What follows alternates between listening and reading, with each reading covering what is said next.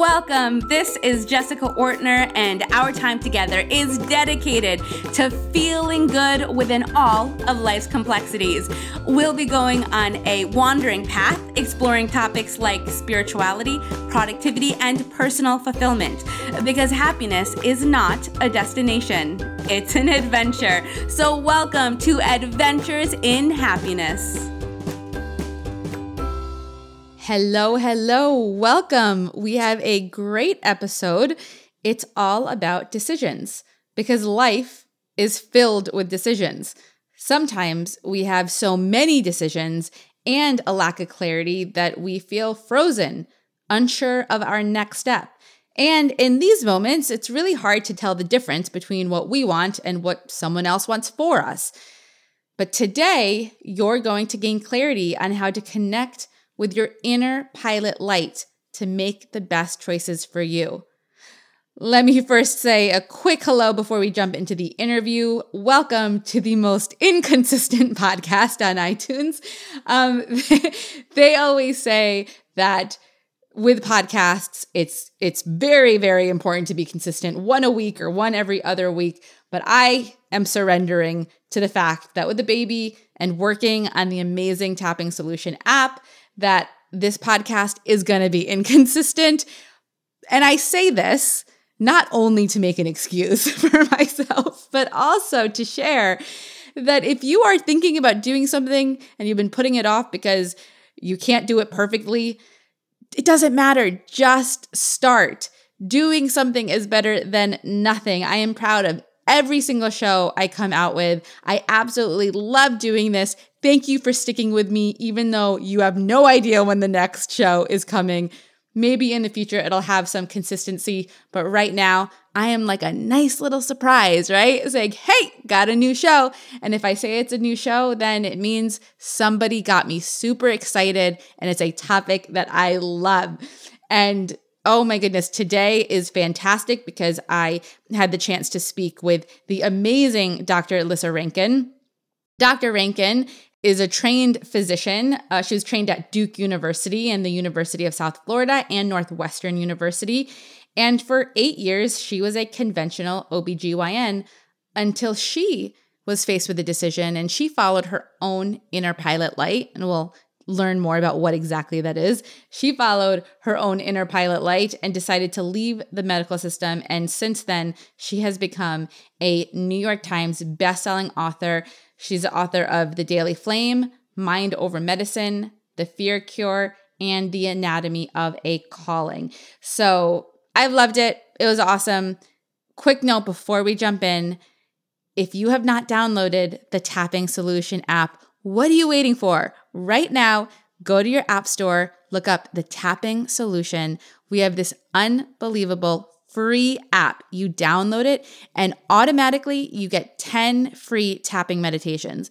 My personal favorite is the tapping to release anxiety. I use it all the time. So again, if you haven't downloaded it, get it. Whether you need it now or you think you'll need it in the future, have it on your phone because this is a lifeline. It's unbelievable. So the Tapping Solution app. And now let's jump in.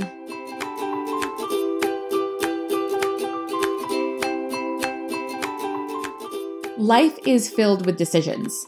Sometimes we have so many decisions and a lack of clarity that we feel frozen, unsure of our next step. In these moments, it's hard to tell the difference between what we want and what others want for us.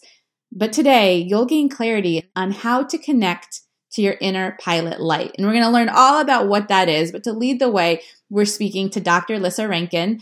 Lissa, thanks for being with us. Oh, it's such a pleasure. Thank you for having me.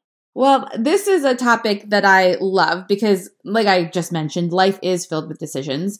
And so often we have trouble finding that guidance. I mean, we live in a world where there's just so many opinions and there's so much noise. So I'm excited to dive in, but I think a good place to start is to get clear on what this inner pilot light really is. Well, I'll answer that question by just reading a quick bit from my book, The Daily Flame, if that's okay. Yes, please. Because that's exactly how it starts. What is your inner pilot light? Poet Mark Nepo describes it best. Each person is born with an unencumbered spot, free of expectation and regret, free of ambition and embarrassment, free of fear and worry, an umbilical spot of grace where we were each first touched by God. Every life begins when a small spark of the eternal flame of cosmic consciousness splits off like a glowing ember of a universal bonfire.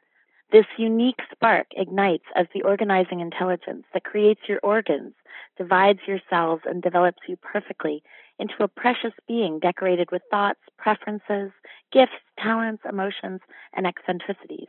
The inner pilot light begins in every baby as the untainted, radiant, buoyant light of God Goddess, but often gets filmed over by trauma, conditioning, and the illusion of separation from the eternal flame from which this unique spark arises. So for me, the inner pilot light is really that, you might call it in theological terms, you would call it the immanent divine. It's the God inside, as opposed to the transcendent divine, the God outside, up there, right? So, or in Hindu terms, you would call it sort of the divine feminine, as opposed to the sacred masculine. So that connection, I think of it as sort of a portal. Like there's a way through your own body and consciousness to connect to the one consciousness, or what some might call the gnosis field, the collective consciousness, or the field of all knowing. And so when it comes to decisions, what's so cool about the fact that we do have this divine consciousness inside of us that can connect to a kind of organizing intelligence that can see the big picture better than we can. It gives us great tools when it comes to making decisions that are aligned with the highest good for us and for everything.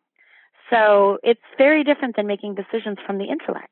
I think we've all had that experience, even though we might not know how to articulate it, but those moments of inspiration or that gut feeling or that nudge or a simple knowing, but we don't know where that knowing comes from.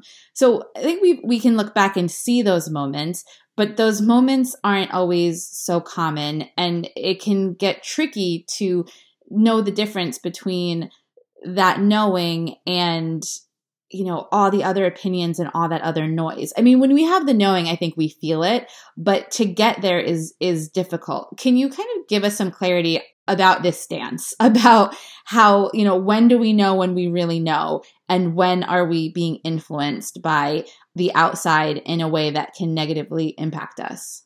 Absolutely.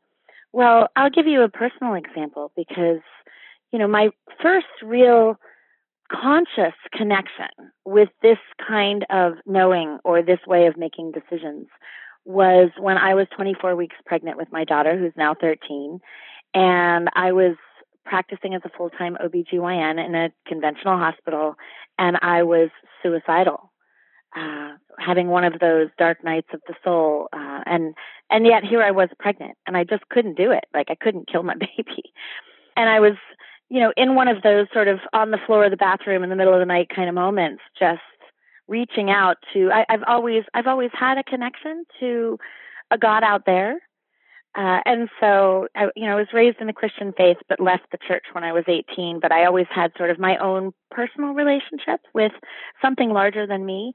And so I'm literally on the floor going like, help, help. And I hear this voice, and it was just clear as a bell, as if it was in the room with me, although there was nobody there, that said, sweetheart, you're going to have to quit your job. And it was neutral and kind. It was just kind of like clear. There was a clarity to it that was just crystalline. And as soon as I heard the voice say that, my first impulse was relief because it was true. I knew I was going to have to quit my job. I was already taking 7 drugs for a whole host of medical conditions that my doctors had told me I would have to take these drugs for the rest of my life. And now I'm suicidal on top of being sick. And I just had this knowing that I was going to have a heart attack by the time I was 40. I was 35 years old at the time. And the next thing that came through, of course, was, but I can't quit my job, right? So all the resistance just flooded in. But I'm pregnant. My husband doesn't work. I'm the primary caregiver for this family. I have a baby on the way. I have 2 mortgages. I went to school for 12 years. I have medical school debt, blah, blah, blah, right? And that's all true. I was going to have to pay $120,000 to pay my malpractice tail, which is a whole other thing to be an indentured servant. I didn't have $120,000. So all the resistance comes in afterwards. And then the voice said again, you don't have to do anything right now. You just have to make peace with what's true. Oh, can you say that one? Let's say that one more time, because I think we all have to hear it. Yeah, I want everybody who's listening to think of that nudge that you've had, or that knowing where your guidance has told you that you're going to have to do something hard or scary or risky. And you know it's true, but you don't feel ready yet. And that's okay. So this voice said, you don't have to do anything yet. You just have to make peace with what's true. Mm. And it took me 2 years to actually quit my job. So knowing what I needed to do didn't mean that I went and quit my job the next day because I had to wrestle with all of my resistance. And this goes back to the question that you asked me. I really had to wrestle with everybody else because I knew in that moment that it was true and that was the inevitable path of what I was going to have to figure out how to do. But everybody thought I was insane. Literally, like my parents came and, my father had ended up dying when my daughter was only 2 weeks old. So it was mostly my mother was coming in going like, honey, you're just having a midlife crisis. Just do what everybody else does and, go buy a new car or something, right? And my colleagues are telling me this is absolutely insane. You don't just go to school for 12 years and then quit 8 years into your career. My partner, who was financially dependent on me, was like, you can't quit your job. I'm not going back to work. How are we going to pay the bills? I had all of my inner voices screaming at me, but then I had all of my outer voices. My best friend had been through all of medical school with me. She remembers how much I suffered. She's like, you cannot just give this all up. So it was extremely hard for me to protect myself from all of the influences that were outside of me. In addition to all of the inner influences, I'm a big fan of Richard Schwartz's internal family systems, IFS therapy model. And he says that we all basically have multiple personality disorder, and our parts, all of the parts of us are at war. They're polarized against each other. So I had this war of my parts, and then I had a war with everybody outside of me. And it was terrifying, absolutely terrifying. And yet this thing that I now call my inner pilot light, which is really the leader of your parts, was coming in to make an edict. It was just like, sweetheart, you're going to have to quit your job. Mm-hmm. So I now have a much more solid connection with that sort of guidance, and I can access it mostly at will. And it's not always a voice. Sometimes it comes through as a gut feeling, as you were saying, as a physical sensation. Sometimes it's a dream. If I ask a question before I go to bed, sometimes I'll have a dream that answers the question. Sometimes it comes as synchronicity, something outside of me that looks miraculous. It may come in the forms of different sort of signs. You just suddenly get an email that gives you exactly, the minute you read it, you're like, oh my gosh, this is the answer to my prayer. And I think it's helpful for everybody to get comfortable with what is the most accessible way for you to find that connection for yourself, because we're all really different. For example, some of the people that I've met, I'm 7 years into researching my 7th book called Sacred Medicine, that's taken me to the, 16,000 feet in the Andes with Peruvian shamans and Qigong masters in China and Hawaiian kahunas and Balinese healers and such, studying spiritual healing and trauma healing. And one of the things that, part of what I've seen is because I've been talking about this particular issue with all of these different kinds of healers, and they all have their own way of making this kind of connection, because it's the same sort of connection that healing work comes through. And so, for example, I remember sitting at dinner with 2 healers who were reading a menu in Bali. And, I'm reading through the menu going, I don't know, maybe I think I'll have this vegetarian Indian platter, right? But I'm sort of thinking about it intellectually. And they're both going through each item in the menu and asking their body. And one of them is going, yes, yes, yes, bingo, tapping her fingers. And the other's body is literally going, no, no, no, no. like in this big contraction, they looked hilarious. I'm going, okay, I am the oddball out here because they're literally tuning into their guidance to ask what to order.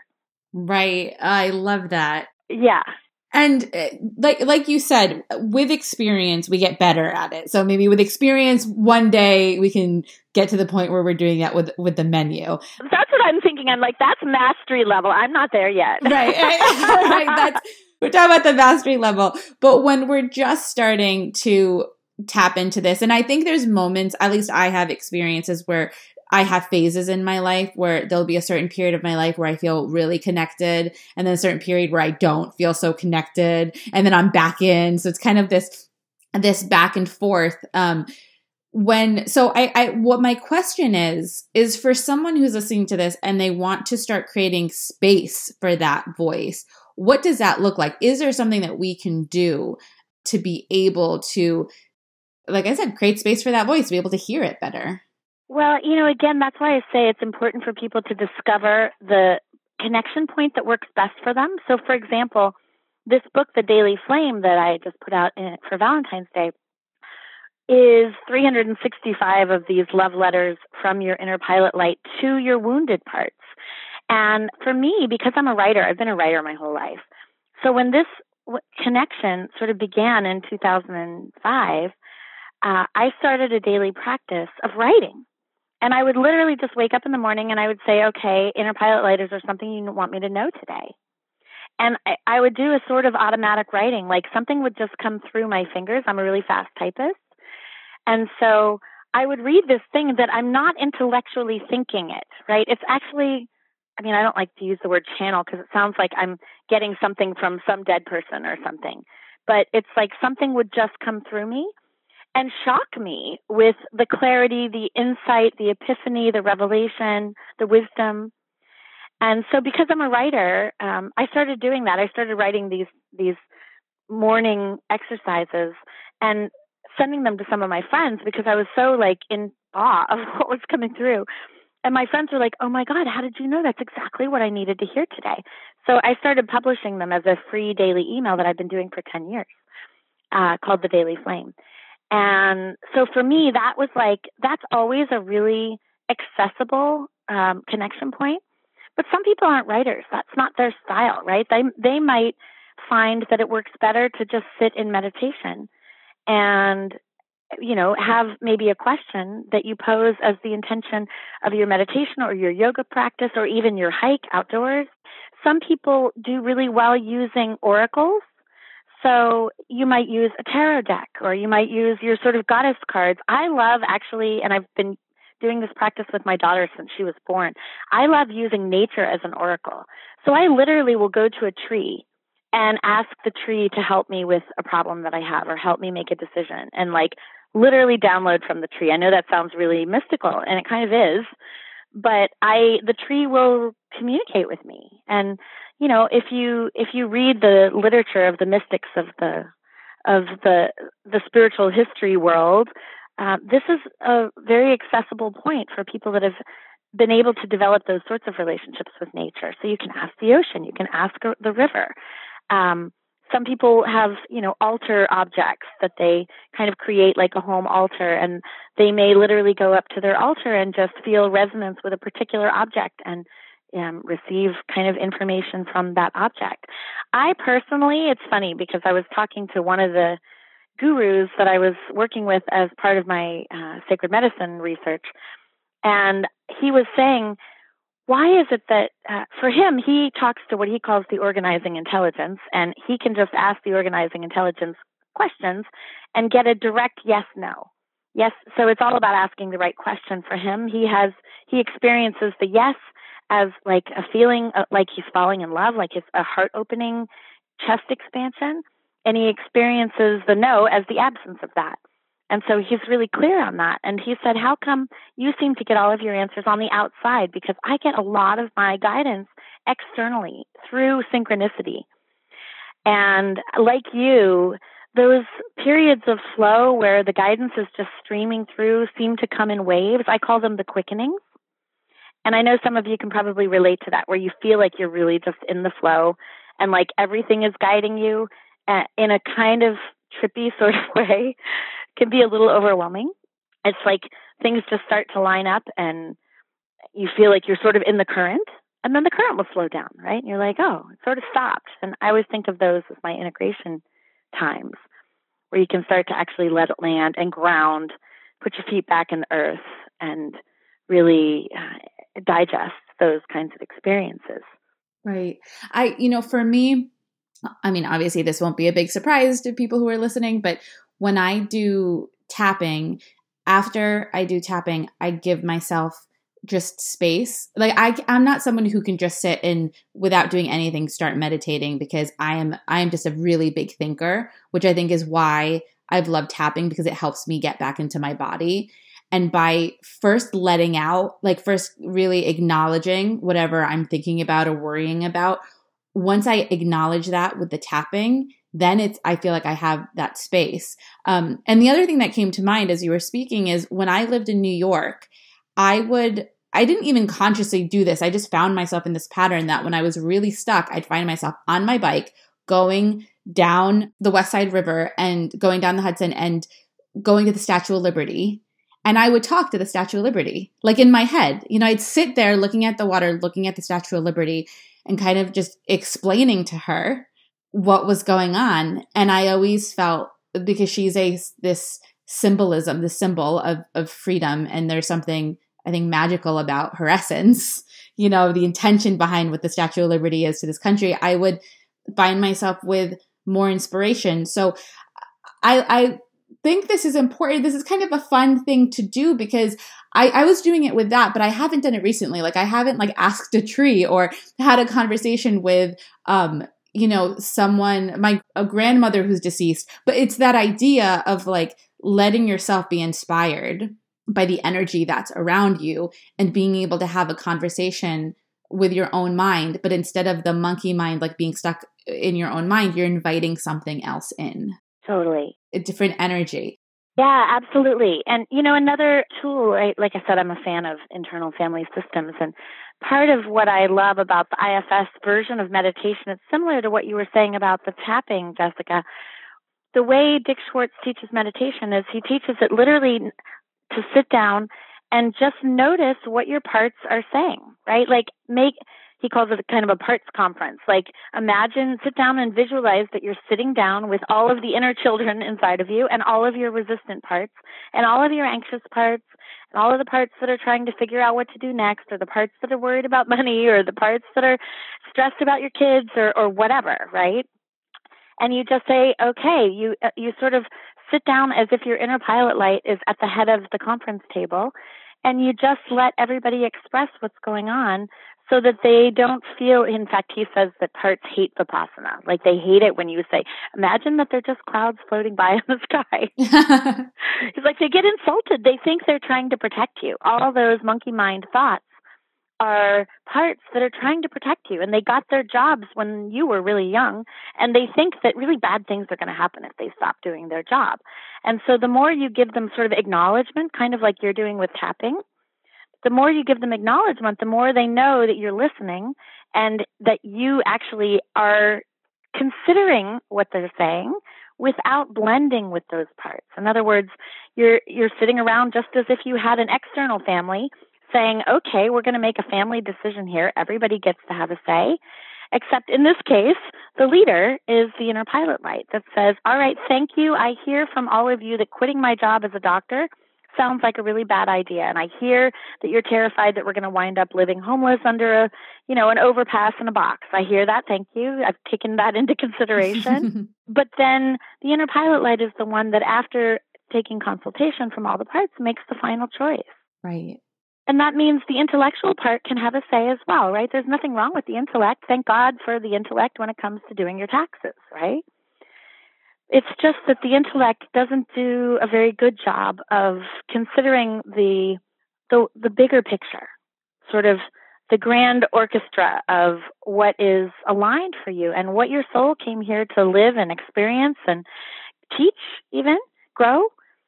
And so the intellect will keep you really limited if you're just making decisions based on pros and cons and sort of trying to weigh how to avoid regret, how to get what you want, how to avoid what you don't want, then you're going to miss out on a lot of the experiences that will actually potentially create a life of far greater joy and thriving and mystery. Because all of this lives in the realm of mystery. And the intellect doesn't like mystery. It likes knowing and certainty. And as soon as you get into the realm of the unknown or the uncertain, then the intellect and many of your other parts will get uncomfortable. And so that's where I think the connection point with this inner spark, this inner knowing, this intuition, if you want to call it that, gets really practical, because the inner pilot light thrives in the mystery, thrives in the uncertainty and the unknown. And so I know for me, like, if you had told me when that little voice told me, sweetheart, you're going to have to quit your job, if you had told me that I would go on to write 7 books and run the Whole Health Medicine Institute, which is a consciousness and healing training program for physicians, and, do 4 TED Talks and 2 PBS specials and travel all over the world talking about mind, body, spirit medicine, I would have, first of all, I would not have done it because I would have been terrified. I'm a total introvert who hates the spotlight.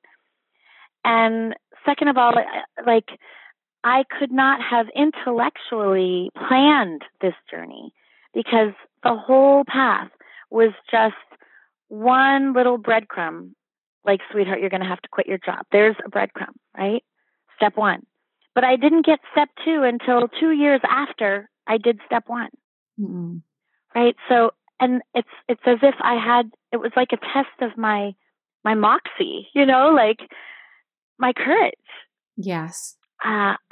If I was willing to take the next step, then I would get the next breadcrumb. But I wasn't given a path of breadcrumbs, like a work plan, or a business plan of here's how you're going to create this thriving business that I now run, right?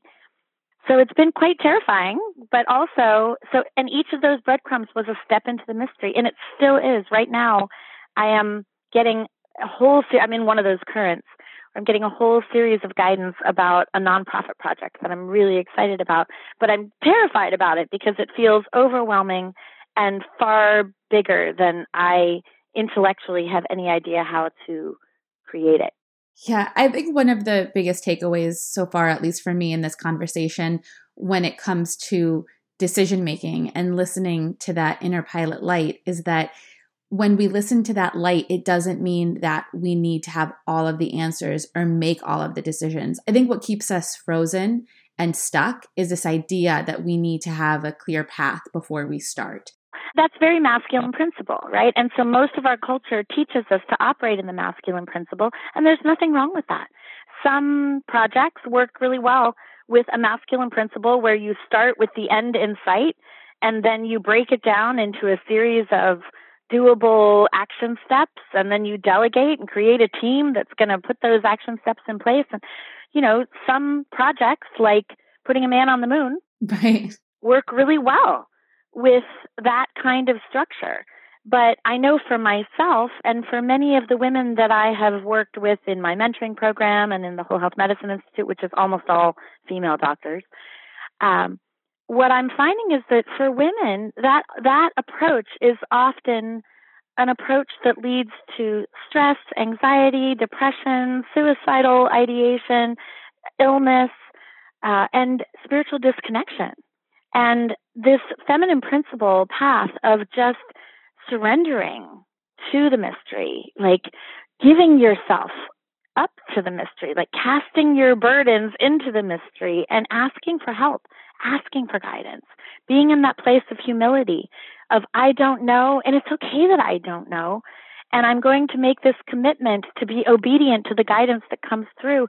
And I'm going to trust that it may only come one breadcrumb at a time. And my work is to deal with the resistant parts and let them learn to trust me so that I can have the courage to take just the next right step. That's it. That's all we need is just the next right step. So for me right now, I'm looking at this project that I've been working on for 5 years where I have this vision. Well, I should say I have a social justice part that is very triggered by the fact that a lot of the healing work that I've been studying in the realm of trauma healing, energy healing, shamanism, energy psychology, these realms, it's a luxury good. And the people that are the most sick or traumatized are not able to access these things. Most EFT practitioners don't accept insurance, for example. Most energy healers or shamans or mind-body medicine doctors or functional medicine doctors, they don't accept insurance, right? So it's cash pay. The doctors that I train in the Whole Health Medicine Institute, many of them leave the system because they want an hour with their patients. They're charging $400 or $500 an hour. So I have been visioning creating healing circles where people have, first of all, they have community, because we know that loneliness is one of the number one public health issues that people face, and it's huge predisposing risk factor for disease.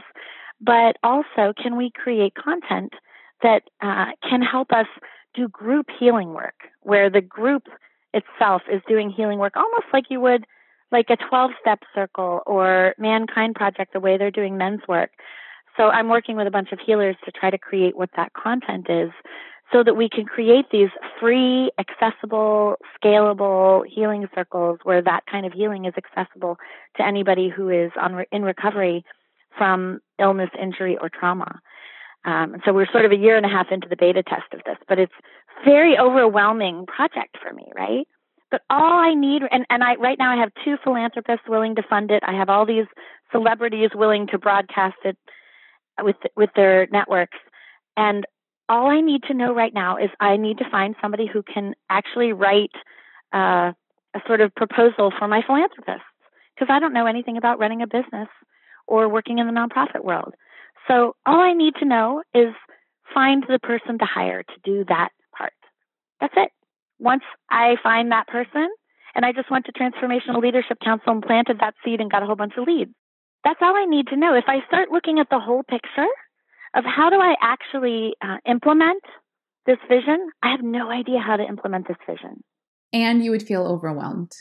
I do feel overwhelmed when I even try to think that there is an answer to that. Right. But if I just, like literally, I was just talking to Tara Carnegie of the Carnegies, who's like, okay, I'm going to give you full funding, right? Here's what I need. She's telling me what she needs. I don't know how to give her that. I just need to find somebody who knows how to write down on a piece of paper what my philanthropists need. That's it.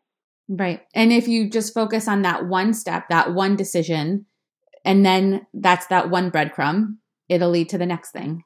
That's right. Right.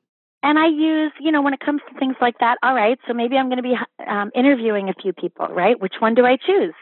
Now I've got a decision to make. This is where I often will bring in multiple tools. So I use muscle testing, for example, and I have to always say the disclaimer. The way that I teach muscle testing in the book that's not out yet, it's a Sacred Medicine book, it's very specific. Most people do it wrong. And I've interviewed hundreds of people that use it, and many of them are misusing it and actually harming people with muscle testing. So I always have to use the disclaimer. But I might use muscle testing for choosing this person, or I might look for that feeling of heart opening where I meet someone and I just know in my heart this person and I have a soul connection and a resonance, and that we're going to do this project together. Or there might be a synchronicity where somebody comes in and has my mother's name, right? Yeah. And I'm like, oh my gosh, it's my mother.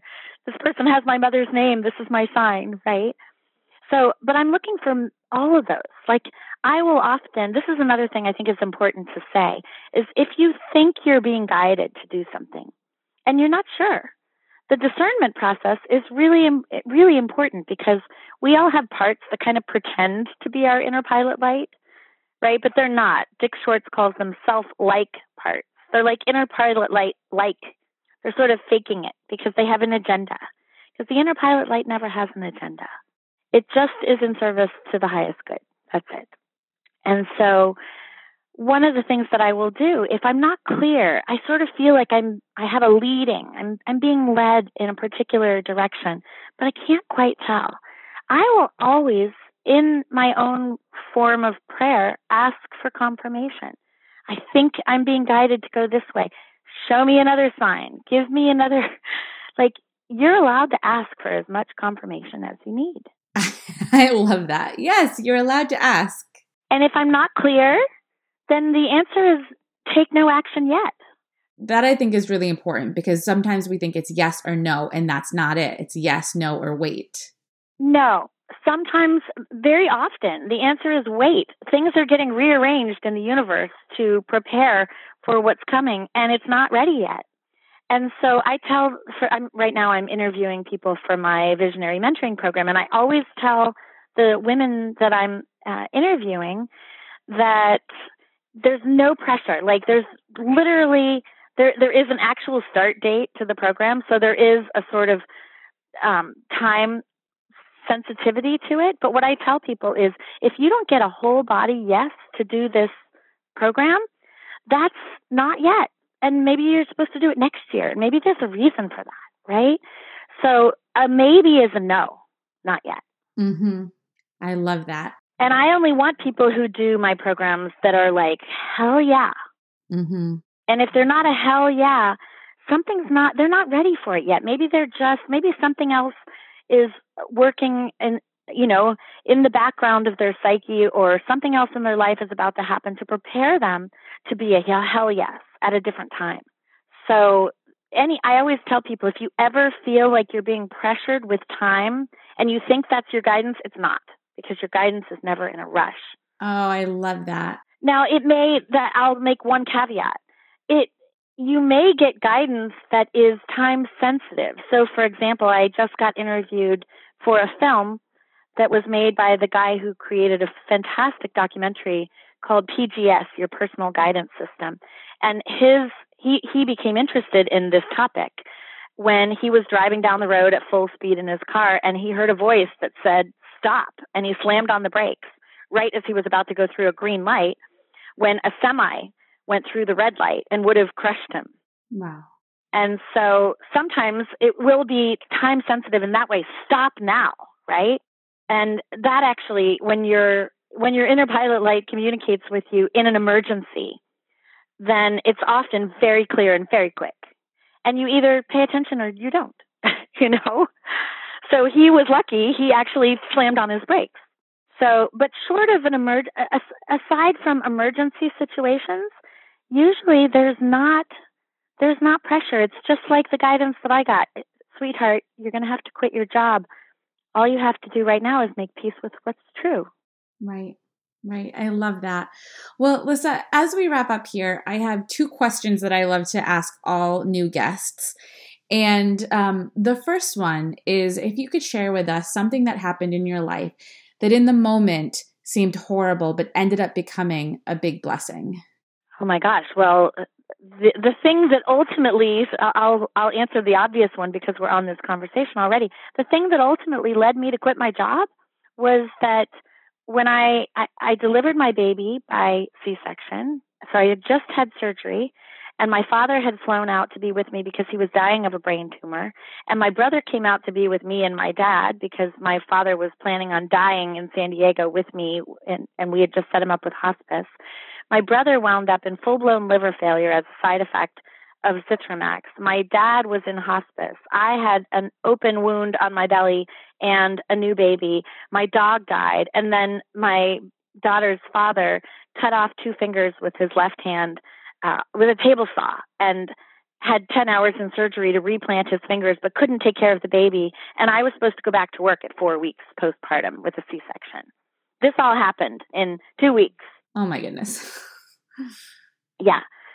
So I called it my perfect storm, and it was the catalytic event. I mean, I thought, like, I'm not going to survive this, right? I was already suicidal a few weeks before, and I thought, I'm not going to survive this. But it was so obvious to me that the way that I was living my life had absolutely no room for catastrophe. And catastrophes happen. Mm. Most of us have had at some point in life a perfect storm. And if life doesn't have room to address the traumas of everyday life that happen to all of us, then you're not on the right path. And that just became crystal clear and was the impetus for actually following through on what my guidance had shown. And I was just I'm doing a second edition of my bestseller, Mind Over Medicine, which I was just writing in the revised edition that I don't think I could have ever written that book if my father hadn't died. And because my father was a physician and he was very conventional with a ton of contempt for anything in the realm of woo, right? Like Right. anything that was in any way beyond evidence-based medicine, anything that lived at all in the mystery was subject to his contempt. And so there was a kind of liberation, in as much as I adored my father and was grieving terribly when he died right after my daughter was born. It also opened a possibility for me. So I have lots of stories like that. I call it post-traumatic growth. Oh, I love that. Yeah. I love that. And last question. It sounds like a silly one, but it's my favorite. If you could be any animal, what would you be and why? Oh, dolphin. Oh, you did not hesitate. Dolphin, come on. Like, they are having so much fun all the time. Yes. Whenever I find myself like too busy worrying about saving the world or this next activist project or whatever, I'm like, gosh, dolphins are not worrying about how to get healing circles all over the planet, right? They're just like Right. playing and loving, playing and loving, playing and loving. Oh, I love that. And so, listen, you have this great book, The Daily Flame, 365 love letters from your inner pilot light. And I'm guessing it's sold where all books are sold. Yes. And tell us how the listeners can keep in touch with you. Well, specifically for the Inner Pilot Light work, innerpilotlight.com has the information about the book. It's where you can sign up for the free Daily Flame, and it has an audio program called Connect to Your Inner Pilot Light that's on a sliding scale, so I made it intentionally affordable for everybody because I think this is peacemaking work. We need to know how to do this at a collective level given the scale of what's happening on our planet right now. And then all of my other work and programs and books and blogs and all of that is at lissarankin.com. I have lots of free content. I blog a lot about sacred medicine. Since that book hasn't come out yet and probably won't come out for another couple of years, I'm trying to keep my readers updated on what I'm learning as I go. That's my website, lissarankin.com, LISSARANKIN.com. That's brilliant. Well, Lissa, thanks so much for spending time with us. You're always welcome here. It was a real pleasure. Oh, thank you so much, Jessica. And thank you to everybody who is listening. I know this can be sort of a disruptive, kind of revolutionary idea to have a different way of making decisions beyond the intellect. So I just always like to cheerlead people who are even considering living an inner pilot light led life. So thank you. Absolutely. We're cheering you all on. Thanks again.